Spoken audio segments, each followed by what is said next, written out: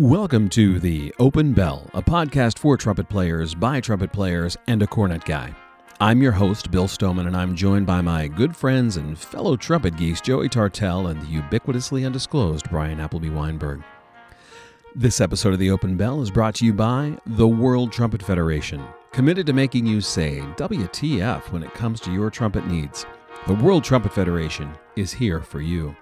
Home to the Open Bell podcast, informative articles, and helpful videos, the World Trumpet Federation is your forward-facing option when it comes to all things trumpet. Go to worldtrumpetfederation.com and check us out. And by Lip Slur World Headquarters. This episode of the Open Bell podcast is brought to you by your friends at the home offices of Lip Slur World Headquarters in Cincinnati, Ohio, the home of America's favorite sarcastic lip slurs. Are you tired of playing those same old diatonic lip flexibilities that have been around since the American Civil War? Well, you're in luck. Lip Slur World Headquarters is proud to bring you Progressive Lip Flexibilities for Brass, a comprehensive and all-new collector's edition of artisanal handcrafted flexibility studies. As you work through these meticulously curated pages, you will quickly begin to notice not only the immediate musical, technical, and physical benefits of these deceptively simple yet elegant exercises, but you will personally become more interesting to yourself and others, and therefore will win more friends and influence more and better-looking people. You can practice Lip Slur World Headquarters lip slurs with confidence and pride, knowing that no undergraduates were needlessly harmed during the production and testing of these studies. All of our lip slurs are locally sourced, organic, farm-to-table, no antibiotics, hormones, non-GMO, gluten-free. Each copy of Progressive Lip Flexibilities for Brass offers these exclusive book features: an upper register appendix, a lower register spleen, and a patent-pending mid-register gallbladder. And as an exclusive offer for our listeners, Lip Slur World Headquarters is offering first edition hand-signed by the author copies available at no additional charge. To order your hand-signed copy today, just go to www.scottbelk.com. The Open Bell podcast is comprised of 3 segments: warming up, couple things, and no offense. We use these segments to unpack all sorts of trumpet information, make ourselves feel better about our own playing, and to let you know that we think you're doing it wrong. Gentlemen, shall we?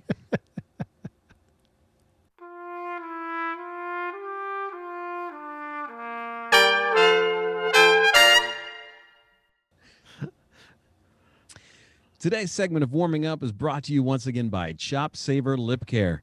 Created by professional trumpeter Dan Gosling, Chop Saver really is the answer for lip care. Made with all natural ingredients, Chop Saver has aloe vera, apricot kernel oil, arnica, and avocado, and that's just the stuff that starts with A. To see a full list of the natural ingredients and read some testimonials from very satisfied customers, go to chopsaver.com and check it out. The entire WTF team runs on Chop Saver, and we couldn't live without it. Do something nice for your face and check out Chop Saver.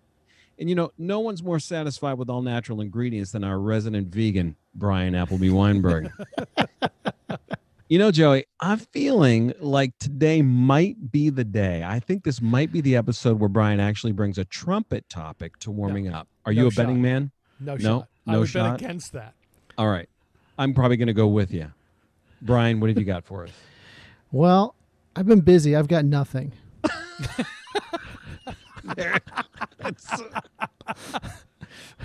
No, of course I'm kidding. I brought a book today. It's a podcast. That's right. Are we turning this into an audio book? Or I'm going to read you I'm going to read you a New Year's story. This is a book called Dr. Dennis. It's by a great British bandsman named Roy Newsom. Roy was a cornet player, of course. And it's about Dr. Dennis Wright. And Dennis Wright was a composer and conductor and adjudicator, and sort of this like mid-20th century paragon of brass banding. He wrote and arranged nearly 1,000 works. This book is just a homage to him and everything he gave the brass band world. And in the book, they talk about sort of the pinnacle of his compositional prowess was in the Cornet Concerto that he wrote in 1941. And it was premiered by Harry Mortimer. We've talked about Mortimer was a. Hold on. Go ahead. So World War II is ravaging Europe, and he's saying, "I'm And going to write a England. cornet concerto." Yeah. Yeah, great idea. Yeah, I like Actually, this guy already. it's better than that. He was based in London, and they flew him up to Glasgow with the military band so they could do more work and easier broadcasting than doing it in London because of the fire bombings. Exactly. Wow. And that's where he started. He had been working on it for a while, but that's where he really wrote the cornet concerto. But you see how this is, though, right?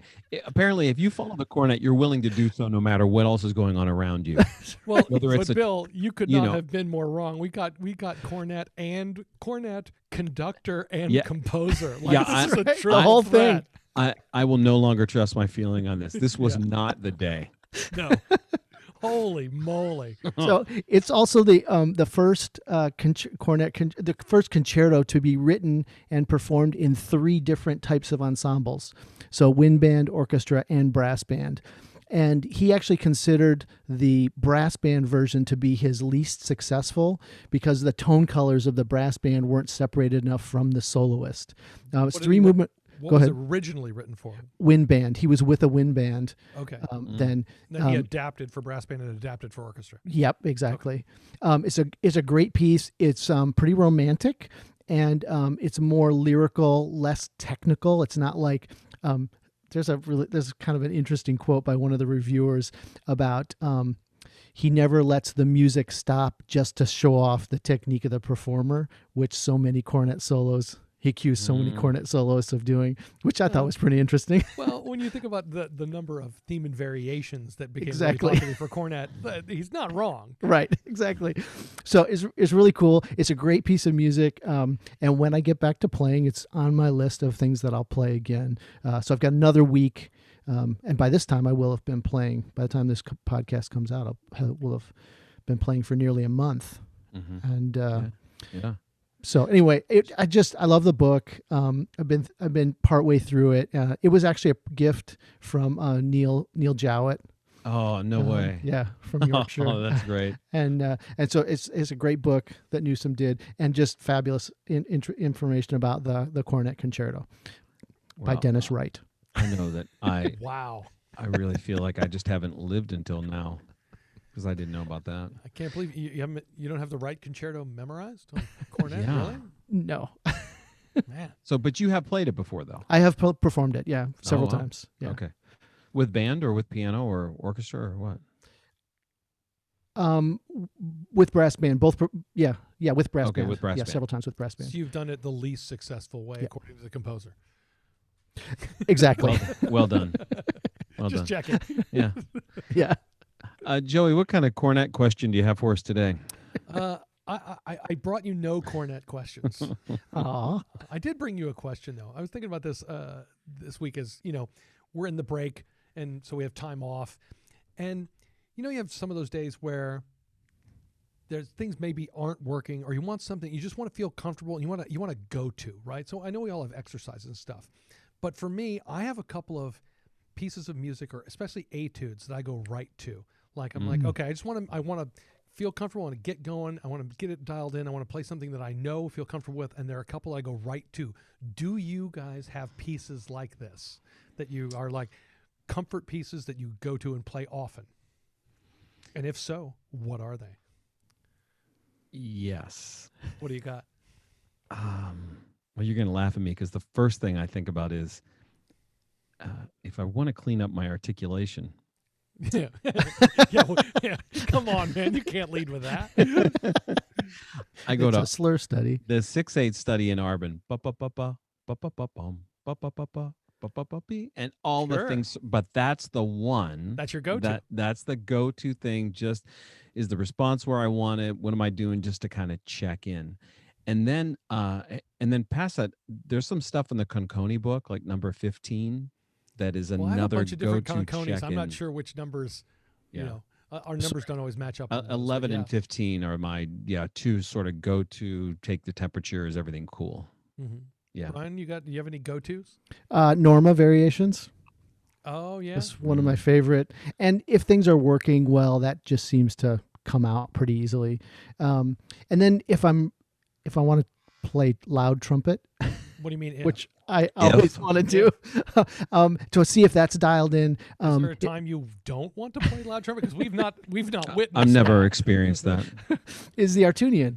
So if I can sort of put a little heat on the Artunian, that's a good test. Get me dialed in. Yeah, I'll tell you, one of the ones I use, and I use this also when I'm like trying out horns, because I kind of a method. I know you guys are shocked.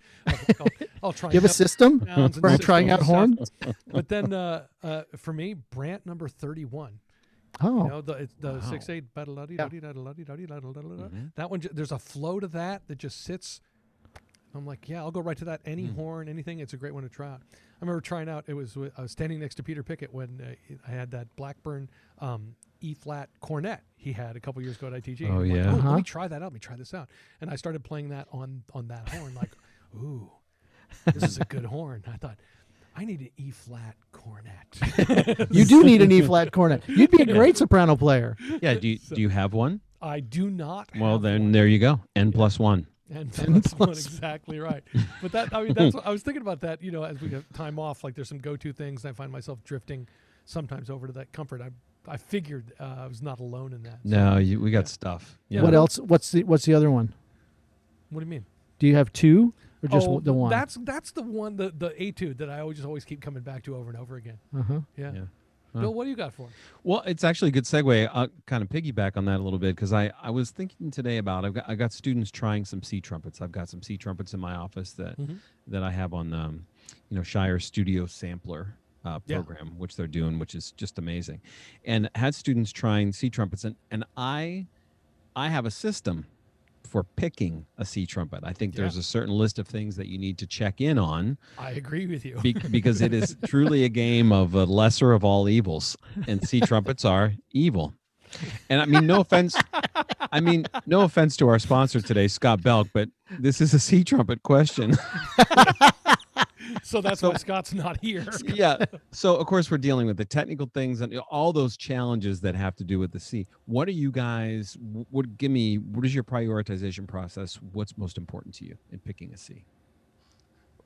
For me, it's the same on any horn. First sound, then tuning. There you go. Like that, I want to know: can I get the sound I want out of that horn? And if I can't even get a good clear sound on the clear and full sound that I want to hear out of the horn, I don't care about the tuning because I'm done. Yeah. And then I'll go around and start checking partials and checking tuning internal to the horn and seeing if that works well. And then after I do that, then play some music and see if I can make some music on the horn. If I can do that, then I'm in pretty good shape. Right. I'm ready to go. But yeah, those same three things thing. for me. Can I make it in that order?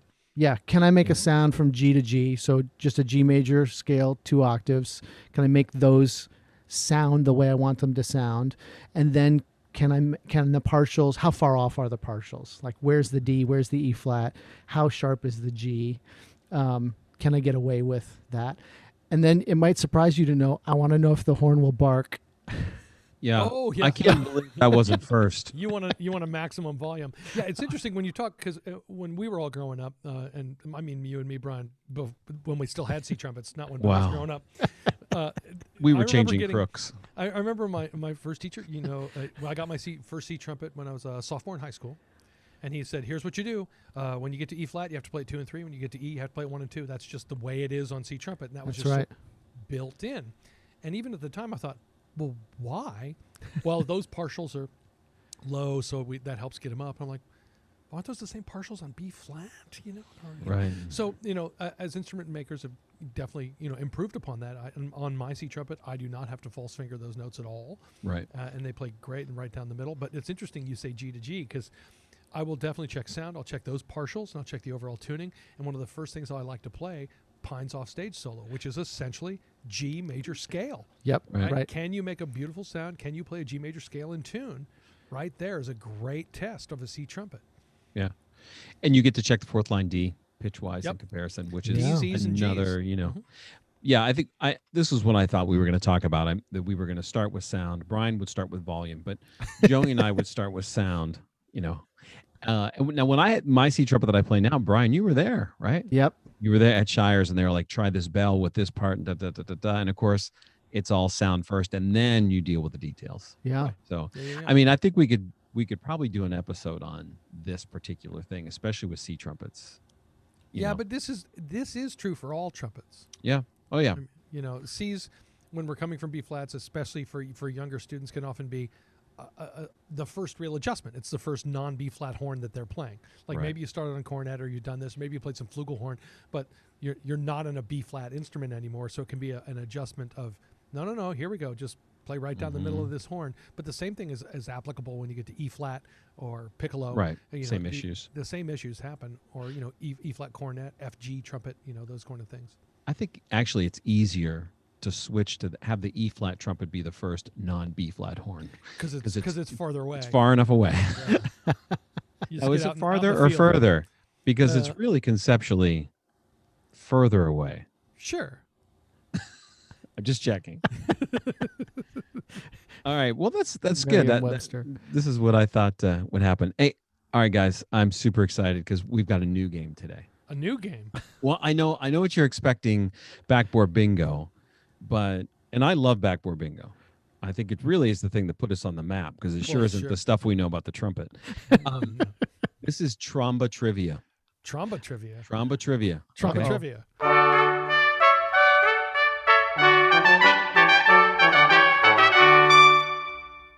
And today's version of Tromba Trivia is trumpet hits of the 60s. Holy moly. Is this 1960s? Yes. Okay. This is That helps. This I know.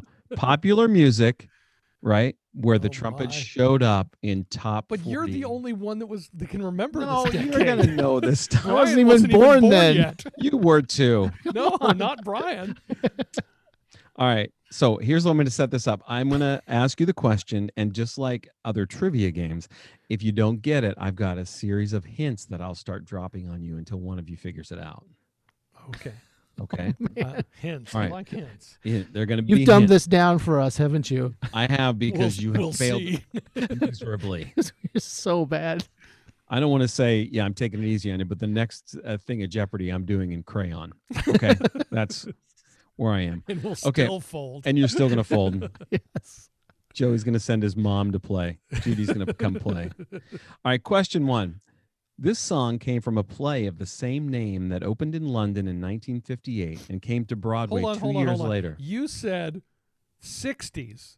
You I'm said that's getting there. 1958. I'm getting there. That's not the 60s. I'm giving you background on it to provide context. Come on, I'm contextualizing. First question, new game. Joey's already bugged. You're on committees. You understand how this works. Question 1.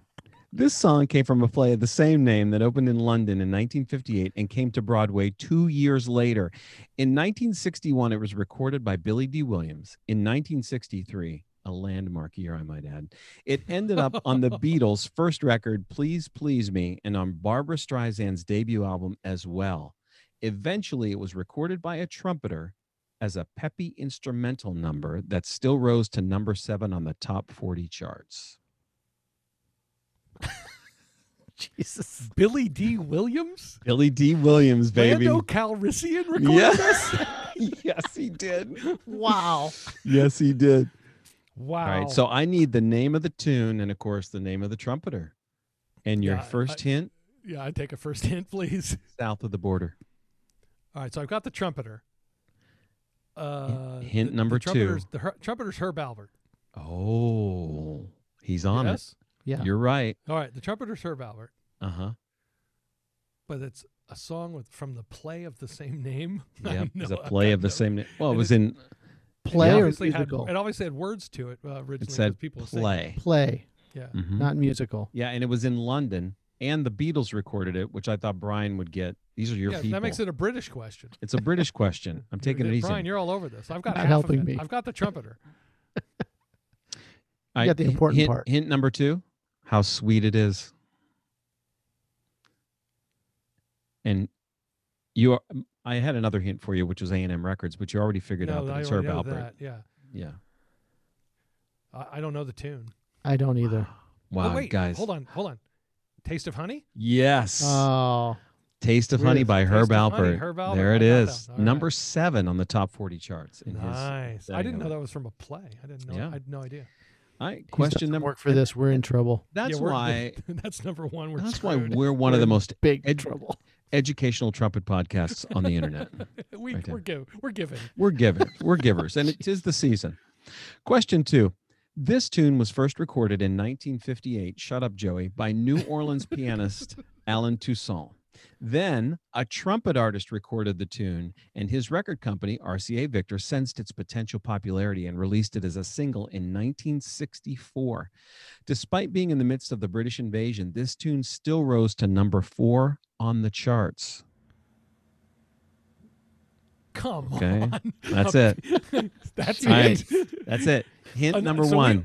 all we got is it was recorded by a trumpet player and In 1964. before any of us were. Well, you were alive, but the I was two of us alive. I was- weren't born. I was a year old. I think I might have remembered hearing this. No shot. Hint number 1. Please No. hammer, don't hurt him. Hint number 2. Coffee, anyone? Oh, this would be Jumbo. It's Java, right? Yeah, bye. Jumbo, Al Hurt. There it is. Yeah. Wow. There we go. Boom. Brian, you're Wow. terrible at this. I needed the hints, but I was pretty proud of my third hint, too. No, I don't mean computer language. That would have helped. Java. Look at that. That's an See? obscure one. Good Huh? one. You're welcome. For the technologically and Right. person. Yeah. Question 3. In 1963, a landmark year, I might add, There it is. this trumpeter was Already added asked that to one. This trumpeter was asked to do a demo recording of a song from a new musical that was about to open on Broadway. In the show, the tune was actually sung by none other than Carol Channing and became very popular. However, it was the recording done by this trumpeter that rose to number 1 on the top 40 charts. I think I got this. This is Louis Armstrong, and it's the name of the show. Right person, right? He's on it. Hello, Dolly. That's Hello, Yes. Dolly. Yes. Wow. Joey. Yeah. Yes. Wow. When you think Brian, Carol you Channing, got- you think Hello, Dolly, right? What were the hints? What were you going to give us on that? The hints were you say goodbye. Oh, hello. I say hello. That's a Beatles reference. Good for Uh-huh. you. Tying them all together. You're welcome. Pardon my French, Ooh. Dolly, Okay. Dolly, yes. and such mo like it. There it is. Yeah. Okay, I was on that There we one. go. Wow, Brian Wow, that's is impressive. Brian I'm is just stunned. stunned. I have no All right, idea what's going on. Neither one of you are going to get this. This is intended to be really difficult. Question 4. This South African trumpeter fled his country to avoid the horrors of apartheid. He went to London and eventually to the United States, where he studied at the Manhattan School of Music. He gained popularity by performing with the Byrds on their tunes, So You Want to Be a Rock and Roll Star, and then scored a minor hit when he did a cover of the Jimmy Webb tune, Up, Up, and Away. But it was his recording of a tune called Grazing in the Grass that was pulled as a single from his record, The Promise of a Future. Later, the tune would be re-recorded by an LA-based group, the Friends of Distinction, and rise to number 3.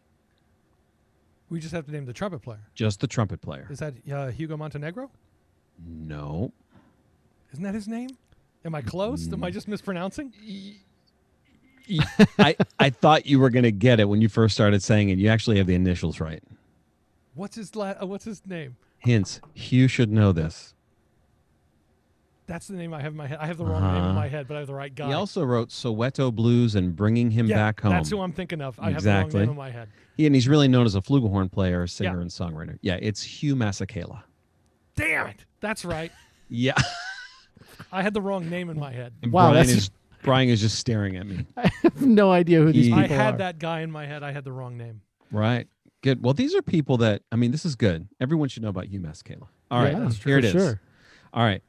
In 1962, really That's the dawn, previous to a landmark year, right? the dawn of everything great about to happen. Herbie Hancock released his debut album, Taken Off, on the Blue Note label. It opened with his now famous post-bop tune, Watermelon Man, that featured Herbie on keys, Dexter Gordon on saxophone, and others.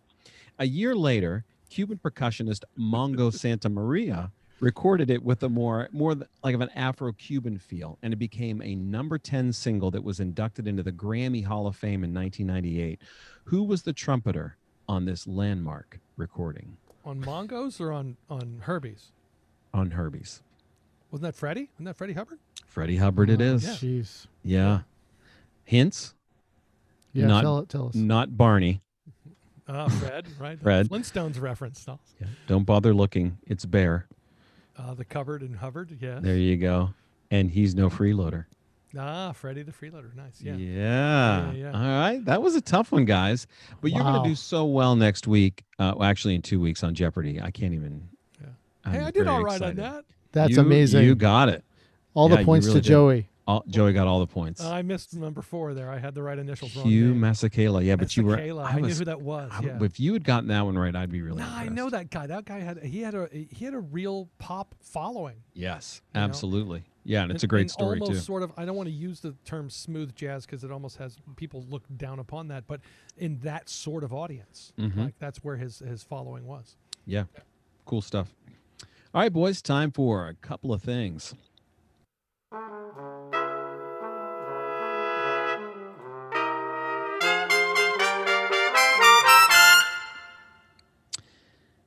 Our topic today, intonation. You know, plays well with others has been a topic of assessment since our time in kindergarten. At the root of that is playing in tune, especially in an ensemble setting. Being responsible for your own intonation is just part of being a good citizen. The last thing anyone wants to hear is, dude, you're out of tune. There it is. That is the last thing anybody wants to hear. Brian, So, Brian, yeah. you're a resident intonation guru. You want to lead off here? Yeah. So there are a lot of rules when it comes to intonation, and I just can't get around the way a lot of people teach it, which is you just have to play in tune. Because I don't think that really helps anybody. Like, I don't think a lot of people just don't know that hearing those beats, they just accept it, right? Junior high school kids play out of tune because their hair on the back of their neck doesn't stand up when they hear the beats. And so you have to first develop an aversion to those beats to be out of tune. And then I have a lot of friends who think that the A they play in a D major chord is the same A they play in an A major chord. It's the same A they play in an F major chord. And you just can't get by doing that. And I also think that a lot of people don't learn enough that the job of the second player's the second trumpet player's job in an orchestra or an ensemble is to make the first player sound great. And that means playing pitch-wise wherever they land. And this was brought in stark relief to me when I spent a week with Vince Penzarella in northern Minnesota. And yeah, it was fantastic. I was ostensibly up there to play and teach, and he was there to do some teaching. It turned out we had very little work to do. We actually hung out with Scott Belk that week in Duluth. Oh, was that when he was in Duluth? Yeah. Yes. And I was, Vince was going through cataract surgery, so he couldn't drive. So he had rented a car, so I was driving around with him, and we went out to meals together, and it was a great time. It sounds like you were hanging with Vince Penzarella. That's It what does. it sounds like. Yeah. I wouldn't call it that. Well, I think I'm calling it that. Yeah, and neither would Vince. Yeah, neither would Vince. It was very cool for me. And he talked about Phil Smith had been through, I think, his fourth second trumpet player in a couple of years. And Penzarella was talking about some of the reasons he thought that maybe Phil was having a hard time with the second trumpet players. And Vince said, one of the things that I always did was I always made sure that no matter where Phil was feeling the pitches, that I always matched no matter what. And he said one of the things that he did was he played G natural on the staff, second line G natural, 1 and 3. Oh, so we That's- can move it. That's where Vince played it. He said sometimes Phil, when he played that octave, he wanted to be a little sharp. Sometimes it was right down the middle. but I never wanted to be in a situation where I couldn't follow him. And so it gave me all the flexibility I needed. I could be sharp enough, I could play right down the middle, and I could always move the slide to be flat enough. I mean, that makes sense, right? Better sharp than out of tune. Right, exactly. Is the way to go. Yeah. So, and just as a second player, giving yourself over completely to that pitch of the first player. And okay, can I take these two things apart? Yeah, go ahead. Yep. Right. So right now you've introduced two things that are vital to intonation. One, that a note is not a note is not a note, right? And I know I've played in ensembles, I'm sure you guys have as well, where somebody will have one of those tuners clipped on their bell and they're staring at that. So they're like, hey man, tuner says I'm in tune. Well, are you playing the root, fifth, third, or those are different. And tuning, of course, is relative, right? So that's the first part. And then you're already into the second part. And the second part of that is, if you're not playing first, your job is, no matter what, going with the first player. That's where you go to, whether or not that is quote unquote in tune or right or wrong, right? Yeah, those are two things that are both learnable, right? So I want to talk about both of those things. So I like that let's go further in what you're talking about right now. So if you're playing second, you're playing third, you're playing fourth, you're playing in a section, your job isn't listening to anyone, the first flute player or the concert master or anything else. Your job is only one direction, and that is to the first trumpet player, and that's the end, right? That's your contention. Yeah, and that a lot of people will do that to an extent, but are not willing to go far enough. Like they don't believe that the E is really that sharp in that context, that they have to use that much first valve trigger, or they have to switch to third valve. I was playing in an orchestra in Europe. There were 34 different countries represented, and there were 3 Americans in the orchestra. And as I was preparing to go, we were going to play Bartók Concerto for Orchestra, and I was assigned the second part, Bartók Concerto for Orchestra. And I was practicing with the recording, and I was playing along to the chorale in the second movement, which has some, in the second part, E flats and C sharps. And I was playing along, and I could not play the notes in tune with the recording. And I was like, this is crazy. I went back to the beginning. I did it again and again. I was finally triggering 2 and 3 combinations a lot, and no triggers on the C sharps. So I just marked my part that these things were going to happen. Went to Berlin, sat down in the orchestra for the first time. First time we get there, I do all of those adjustments. Everything's right in tune. Nice. Wow. It was super easy to do once you're there and you've made those calculations in advance. But I never, in context, in a rehearsal, I never would have guessed that my C sharps were going to be flat if I triggered them.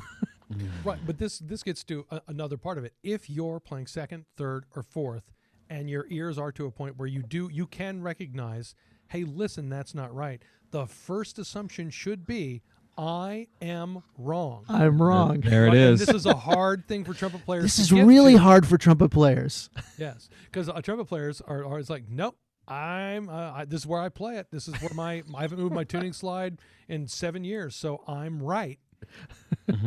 No matter what else is going on around me. And that's a really important thing to remember. If you're in a section, your assumption should be, it's me, and make the adjustment. It's hard it is hard for trumpet players. I was it was in the Wind Symphony in North Texas. I was sitting there, and there was one of these pieces where the orchestration was melodic material was being passed from instrument to instrument. I think it went flute, clarinet, trumpet, solo.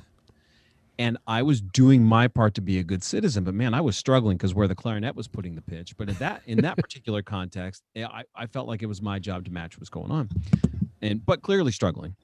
And so, guy next to me who was playing principal for quite a time before I got there, he leans over and he goes, "Hey, what are you doing?" Right? And I'm like, "Well, I'm trying to take the pitch from the clarinet, and she's a little low on that." And I'm trying. He goes, "Yeah, no." You put it where you want it. You make them come to you. Let me explain to you how this is going to work. We put it where we want it back here. They'll adjust to us. I'm like, dude. Except they're going first. They're before me. They're first. They're before me. You're going to look wrong or sound wrong. But there's the trumpet thing, right? like typically. Sure. I'm going Right. to put it here. So Brian, let me lead you if I can. Right. Yeah, so yeah. Now, so that takes care of the section part. Assume you're wrong, make the adjustments. And Right. here's the thing. If you're not sure, just guess and go, right? And if that's worse, go the other direction. Yeah, Right? flip a Simple coin. enough, Yeah, right? 50-50 So shot. then, if you're playing first, now what is your job in regards to intonation? If you're the first player, So I do want to, if we're in an orchestra situation, I think it's Any similar. situation. And sitting first in any section, I think they're similar. But if You you have wanna- designations, please take us through. yeah, I think you want to be as stable as you can be. So knowing that you have a stable pitch center, which for me means going back to a drone daily. So you have that sort of ingrained, I think over time that somebody's pitch, individual's pitch can go up. And so you think you're playing in the center of the horn, but you're actually playing sharper this week than you did last week. So being stable, and then listening like crazy to everybody around you. So, if you're in an orchestra, in my orchestra, I sit next to the trombone player. So if I'm making his life miserable because I'm sharp on all my concert Fs, I'm going to try to adjust and meet with him. Same with the horn player on the other side. And then if the brass section is together, then generally the conductor can help the sections agree, right? The woodwinds and the Yeah. So you're saying as principal player, right? The section's job is to listen to you. Your job's to listen to everybody else. right. Yeah, Yeah. I'm not adjusting for the second player. Right, absolutely. Because I'll tell you, this is an interesting part of what I end up doing, which I've talked about in here a bunch, about like playing with different orchestras. So I've regularly gone and played with with Houston, with St. Louis, with Indianapolis, and I've played a couple of times with Cleveland and once with Chicago. So when you walk in, they have a way that they play. Right. So when you're coming in to play principal, which is my job, because they're pops things, my job is to come in and play first. Then my job is to play where they play, Yeah. which means I need to be listening to the orchestra and going, and I will tell you, there's at least one of those orchestras that plays a higher than you might think. And I remember the first time I played, I'm like, what? Huh? Oh my. Let's adjust. Let's get there. Let's get there. Let's get Make there. this Okay, horn I think shorter. I can get in that place. Right. So the first player's job is to get their ears in the ensemble. Well, Yeah. and from both of these places, whether you more so if you're playing principal and you're relying on a second trumpet player who's not helping you, but if you're playing principal and the orchestra's a little wonky, I mean, let's not disregard how intonation and endurance are tied together. Because right, Yeah. if you're lipping everything, you are gonna get worn out pretty quickly. Right. Yeah. Yeah. All right. So I'm going to go back to the first thing if I can, Brian. Can I bring you back? Yeah, of course. So you went right over, and I want you to take us through a little bit here. Give us a little mini primer on when you're like, if you're root third or fifth, where do those notes go, generally speaking? Because here's the other part of this, right? Tuning is a relative thing, and we've talked about this a little bit in the past. With if you're staring at a tuner, you're doing it wrong, Doing it wrong. right? Because Yes. one, you're using your eyes, and two, hey, who's to say that A, if it's the root, is dead center, but if it's the fifth, it shouldn't be dead center in a major chord, right? Yeah. So Where do those go? So the idea is the piano is out of tune, right? A piano can't adjust Dude, the way the piano's out of notes tune. need. Dude, your piano's out of tune. to- You're doing it wrong. So that's a difficult thing for a lot of people. So if you're the major third, you're between 13 and 17% too sharp, right? You need to bring the pitch down 13 to 17 cents from where it is. If that note happens to be a sharp note on your instrument, you're in even more trouble, right? The minor third is the opposite of that, about 13% flat. So if the note you're Percent playing, or cents? You're using those well, interchangeably. it's the same thing because there's 100 cents in a half step? half step, yeah. There we go. Okay, so I want So- to make sure we're clear. Yeah. So, and then the fifth is a little bit flat, about 2 cents flat. So if you're on a sharp note and you're playing the fifth of the chord, you might be pretty golden. You might not have to move at all. But if you're the fifth and you're playing a D, a fourth line D, and your D rides low, you got some work to do. And then if the person around you is playing a really sharp G, a fifth below, and they're not bringing that down, they can bump you right off that note, right? You only got a certain amount of wiggle room. You're gonna run out of room. And so people will do that, like just to sabotage, right? Just to be funny, you can just ride up a little sharp on everything and just watch the first player. Yeah. Literally fall off. You can hear it start to go. Yeah. And that's kind of fun to do. Nothing's happier than playing in our C major on your B flat trumpet and you have a written G. Yes. I'm just going to let it fly. Yeah, it's just comfortable. But I think the Penzarella thing is really fascinating, right? Because we often go to lipping first, where we have so much more control with slides. Yeah. Right? Especially with alternate fingerings. It's a huge thing to think about. Yeah, super important. And so the way I teach this is it's a few steps. But the first step for me is just the reality check of a student seeing the dial in front of their face when they're playing that note and going, oh, I had no idea that note was that sharp or that note was that flat. So that's just the reality check, and it's just to sort of snap them out of this is where I play the note. The second one is I just show them, I do this little demonstration just on a G, and I play a drone through the speakers in my office, just on a G. And then I play just below it. And I hold it a long time till it's really those wah, wah, wah, wah and then I gradually go up to the pitch and they can hear the beats slowing down. And then I go past it. And so they can hear me going sharp and they can hear the beats getting faster as I get farther away from it.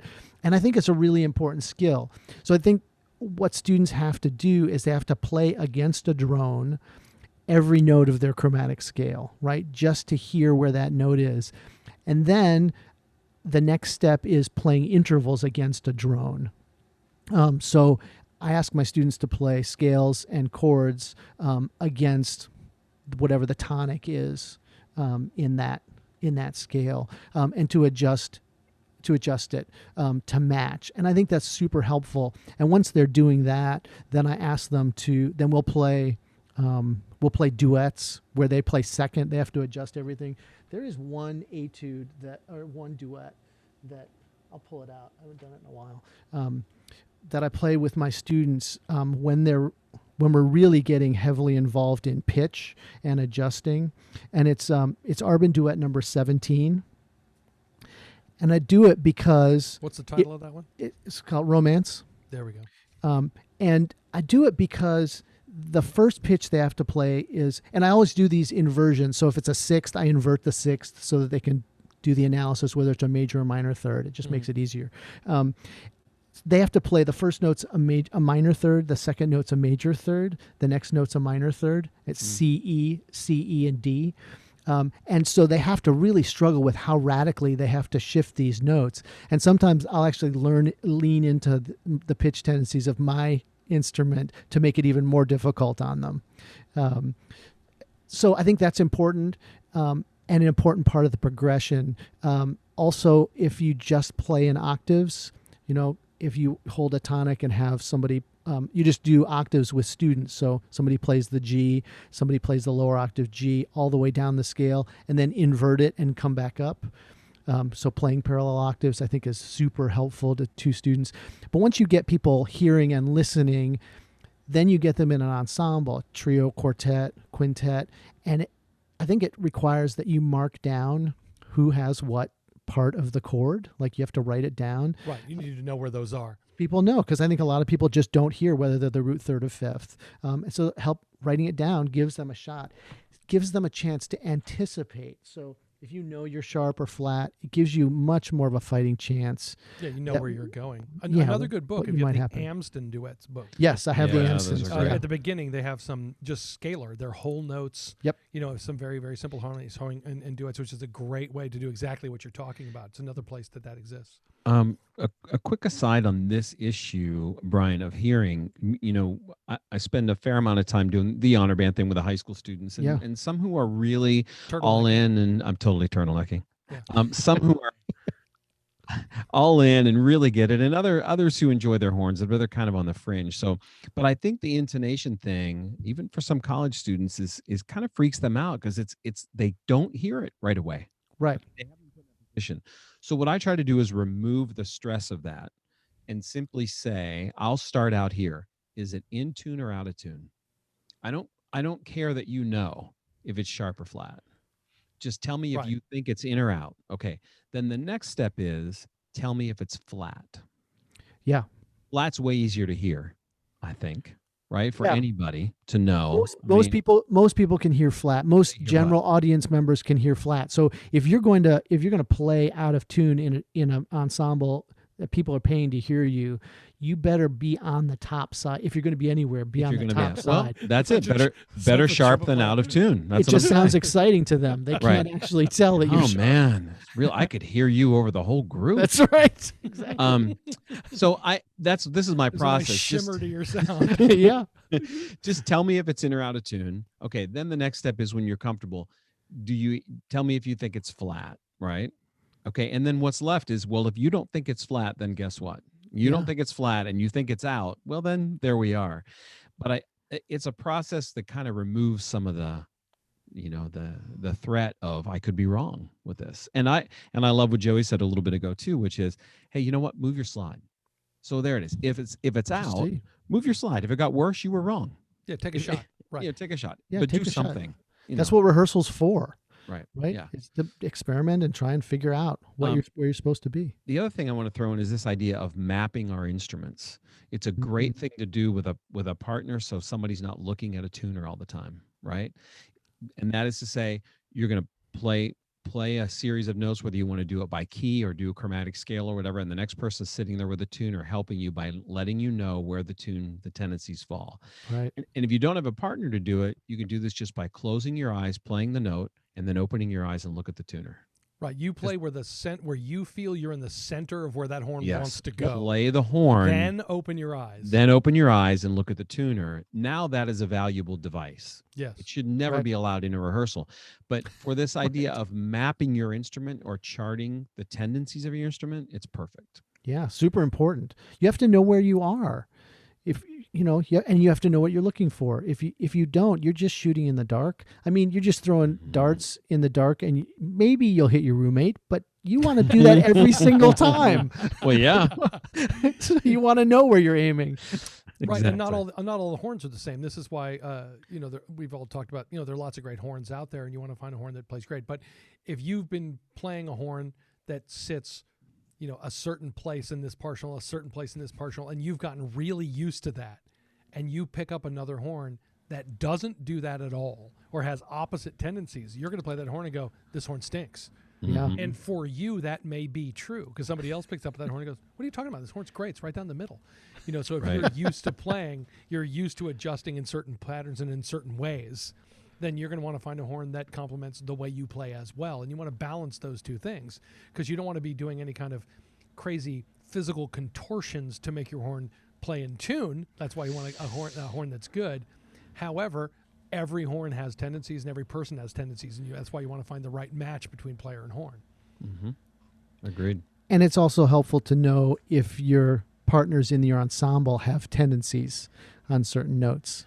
Well, and this is the hard part. Coming from the jazz band world, the road band thing isn't nearly as popular as it was. There aren't really road bands in the same way we were growing up, because you go out on the road and you play all the time. You're playing every night, and you get used to sitting in that section with those people. Yeah, and you know everything goes. This is why great orchestras sound like great orchestras. One of the reasons, not just because there's so many great players, but because they play together all the time.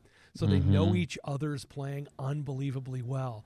Like, all right, when that person goes for this, I know they're going to, and I know right where they're going to go, and I know right where it's going to be, and it just lands, almost like magic. You hear these things just like, wow, yeah, that was spectacular. It's not magic. It's practice over and over and over and over, playing with the same people in the same roles over and over. It works. Yeah. And you know what to expect, right? Yeah. Yeah. One of the reasons part of the audition is sitting in the section. Right? Can you adjust? Can you do what we do in the section? Yeah. How's it going to be when you just sit right down and, you're playing, all right, here, sit down, you're playing second. All right, we're going to run the chorale from, Academic Festival Overture. Now, there's Bryan, nothing technically challenging in there. That's pretty much ones and fives, right? That's C Yeah, major, G major. They're going to learn a lot about you as a second or a third trumpet player just playing that. Indeed. So, Bryan, I don't want to derail the next thing you're going to get to, but we've already removed the stickers from our mutes. But let's talk about mute pitch for a minute if we can too. Intonation and with what mutes. Mutes make a difference. What happens there, Brian? Make a big difference. So if you're playing a cup mute and you're doing the stone lined cup mute, which I think is a great mute, great sounding mute, it actually makes the instrument slightly low. If you're using the Dennis Wick adjustable cup, another great mute, sounds terrific. You're a little bit, it's going to make the instrument a little bit sharp. So you really have to do the same process. If you're using a straight mute, generally speaking, straight mutes make the instrument sharp. So you're going to have to pull out. I found that Harman mutes make my instrument a lot sharp. So I found that to be true for most people. Yes. So I have to pull out a lot more when I'm doing that. If I'm doing tube out and removed, it's even higher for me. So I'm making all of those calculations while I'm playing. On the cornet, of course, it's not a problem because I have a pitch finder on the tuning slide. I can play them all out of tune, no problem. Yeah, I was sitting right there. Super easy. He keeps moving his thumb, but nothing's happening. I don't understand. Not getting better. That's not working at all. Yeah. Yeah. The mute game is another one. You see, especially high school students do this all the time, right? Mute in. Don't, even if they have time, we're not moving that tuning slide. Don't think about it. Yeah. No, this is just what it does. Well, I've noticed a lot, and I remember this from when I was in high school, that essentially, the band director gets up in front of the band, has the strobe tuner, has everybody play a concert F or a concert B flat, goes through the band, sharp, flat, push in, pull out, pull. Okay, now we're ready to go, and now let's play. And then everybody assumes, okay, I've tuned up. Now I'm done with tuning. I don't have to think about it anymore. Right. Yeah. Right. And this is a huge issue. If you need to do that to at least get it close. Sure. I'm not saying that's a bad idea. No. I think that's a good idea to get everybody in the ballpark. But what I'm saying is what we've got to teach is that this is an ongoing process. Well, yeah, that the pitch is a living, breathing. The pitch is like fire. Right, this is a living, breathing entity. And it will burn you. It's like fire. It is going to go where it wants, and it will burn you. So pay attention to it. You can take out a whole city in 15 minutes. Exactly. Right. Yeah. Tuning is done. Let's just play some music now. Think about what happens in the wintertime if you're in your band room and you're the last person to tune in the band. By the time they get to you, if you're playing a brass instrument, you're flat as a pancake because your instrument's freezing cold. Right. Right. Yeah. So you push in, 20 minutes later, you're warmed up, and so is the horn, and you're pegging everything sharp. Well, that's usually part about marching bands, is right. If it gets into the fall and into the winter and it starts getting cold outside, all of the brass go low and can sound pretty good, but the woodwinds aren't going nearly as low. No, in that direction. And all the metallic keyboard instruments in the pit are going up. Right. In the front ensemble. Everything's shrinking. Yeah, everything's going higher. I want to go back to a super basic thing with this. This is kind of a funny thought, but remember that the word is intonation, which contains the words in tone. Tone, yes. So you can't tune a bad sound. Like you've got to be making a full, clear, resonant tone in order to even start to dial this in. You can play out of tune, you can play out of tone. Right, but you can't. That's right. That's a little high. I played with somebody who I called them flarp. They played flat and sharp at the same time. It was like lightning. It never hit the same spot twice. It was just amazing. It's an uncentered problem. Yeah. Right. Nothing's ever centered, so there's no way to tell. There's no pitch. There's no sound center, so there is no pitch center. Yeah. Right. No shot. Now, in a group like Tromba Mundi, of course, we've got rules, right? We know where we're listening constantly.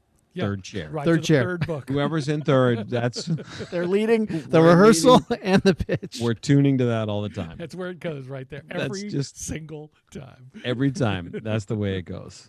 My college band director, Dan DeSico, God rest his soul, he was the one that told us, he goes, man, I just assumed it was me. I always just thought the whole time that I was the one. Joey, you said this earlier. Same thing. Yeah, that was the thing that just hit home with me early on. Like, man, here's a guy who's a phenomenal musician, and he's saying, no, I own this at every turn. Yeah. I'm going to assume it's me. Right. And it's my job to fix it. That's the way it gets better. And I tell students it's not that professionals don't play out of tune. It's they adjust so quickly and have already anticipated how close they're going to be. That's what makes it sound like they're always in tune. Right. Mm. Yeah, absolutely. Yeah. Yeah, this is a great one to tackle. I mean, it's such a fundamental thing, right? As part of what we do, but man, there's a lot of layers to this, right? And there's expectations at every level that you're going to be able to do it. And once you break through to certain professional levels, I mean, it's just come on. Yeah, play it in tune. Right. If you're showing up, if you're showing up and you're breaking into a new group or a new city or a new scene, and tuning is just a fundamental problem for you because you've never given it this kind of care and thought, you're just not going to last. It's just because people just will not want to play with you. And I don't actually think that junior high school bands have to play out of tune. I think the kids just don't know. And if you take some time to help them, and it's just a little bit every day. It's like, you don't have enough rehearsal time. We know.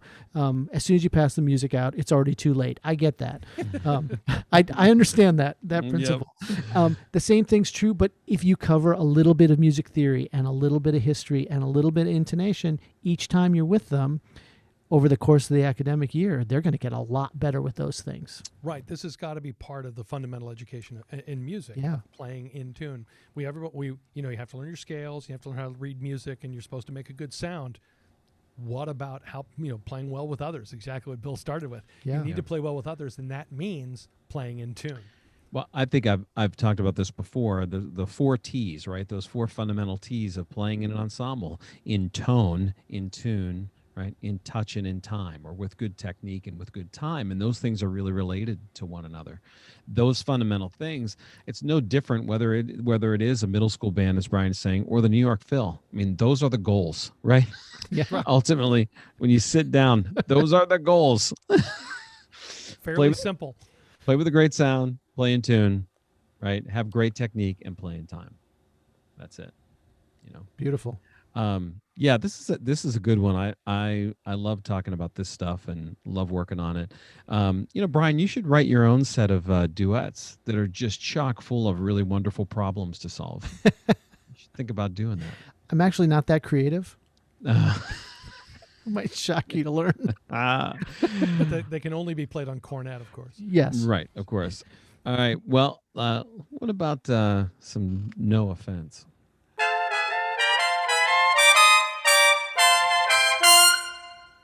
Today's topic, using the phrase, dude, you're out of tune.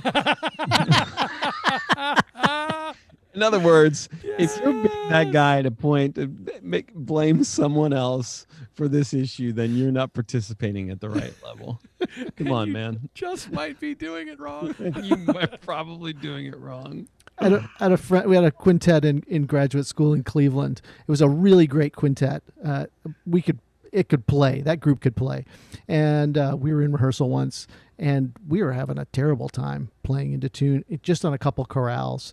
And the horn player was like, "Yeah, we need to stop and tune this." So we're like, "Okay." So we went around the group, and we started adding parts. And the 4 of us were totally killing. And the horn player sat there and said, "You guys are all flat." We went, "Oh, what?" Well, one of my favorite things is sitting in the section, right? You're trying to tune the trumpet section, and this one person drops out to fix their slide, and it goes, bam, straight line. And the kid looks up like, oh, no, it was me. I was on the road with a saxophone player who kept a tuner on his stand.